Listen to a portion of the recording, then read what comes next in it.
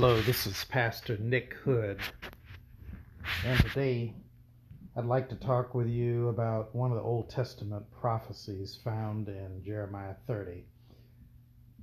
One of the unique things that distinguishes the prophets in the Old Testament is the strong, bold, and figurative language that God uses to communicate with the people of Israel. One such example of this type of language is found in Jeremiah 30, starting at verse 7. It reads, "Alas, that day is so great, there is none like it. It is a time of distress for Jacob, yet he shall be rescued from it. On that day, says the Lord of hosts, I will break the yoke from off his neck, and I will burst his bonds, and strangers shall no more make a servant of him. But they shall serve the Lord their God, and David their king, whom I will raise up for them. But as for you, have no fear, my servant Jacob, says the Lord, and do not be dismayed, O Israel, for I am going to save you from far away, and your offspring from the land of their captivity.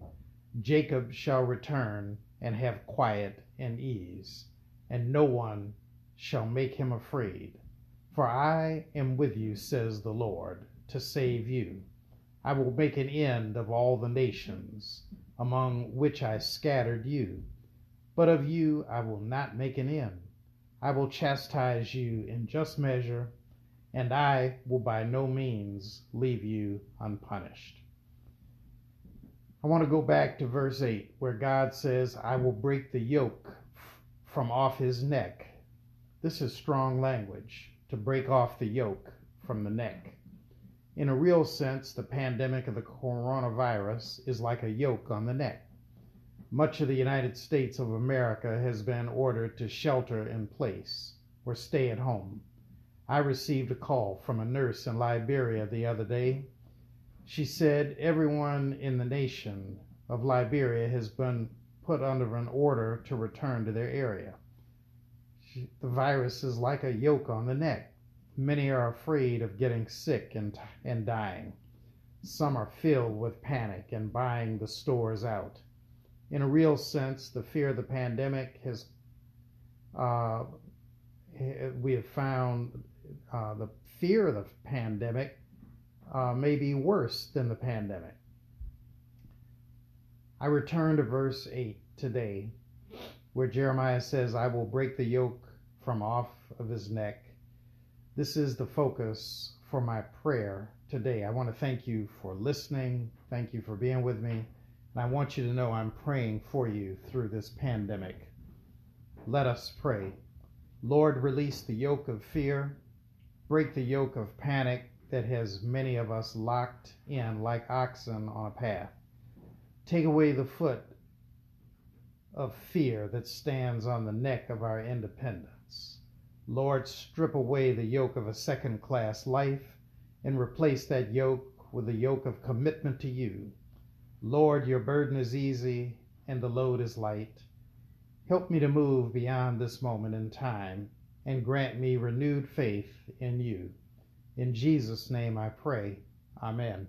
Again, this is Pastor Nick Hood, pastor and senior minister of the Plymouth United Church of Christ, praying for you through a pandemic. And I want you to know that God is real. God will bring us through this, and God will continue to bless us. If you're ever in the Detroit area, I invite you to stop by the Plymouth United Church of Christ. It's located at 600 East Warren Avenue. We worship on Sundays at 8:30 and 11, and Wednesdays at noon. During the pandemic, we can't have face-to-face live worship. And so I'm worshiping and conducting worship services virtually. You can watch this service on Facebook Live on Sundays at 8:30, or if you tune in after 10 in the morning on Sunday, we upload it to YouTube, and you can see this worship service on YouTube, or you can see it at www.puccdetroit.org. Again, thanks so much for tuning in to this broadcast, If it means something to you, I hope you'll tell a friend. Share with them the good news that Jesus is real, the faith is alive, and that the blessings of God are sure. Again, this is Pastor Nick Hood. God bless and God keep you.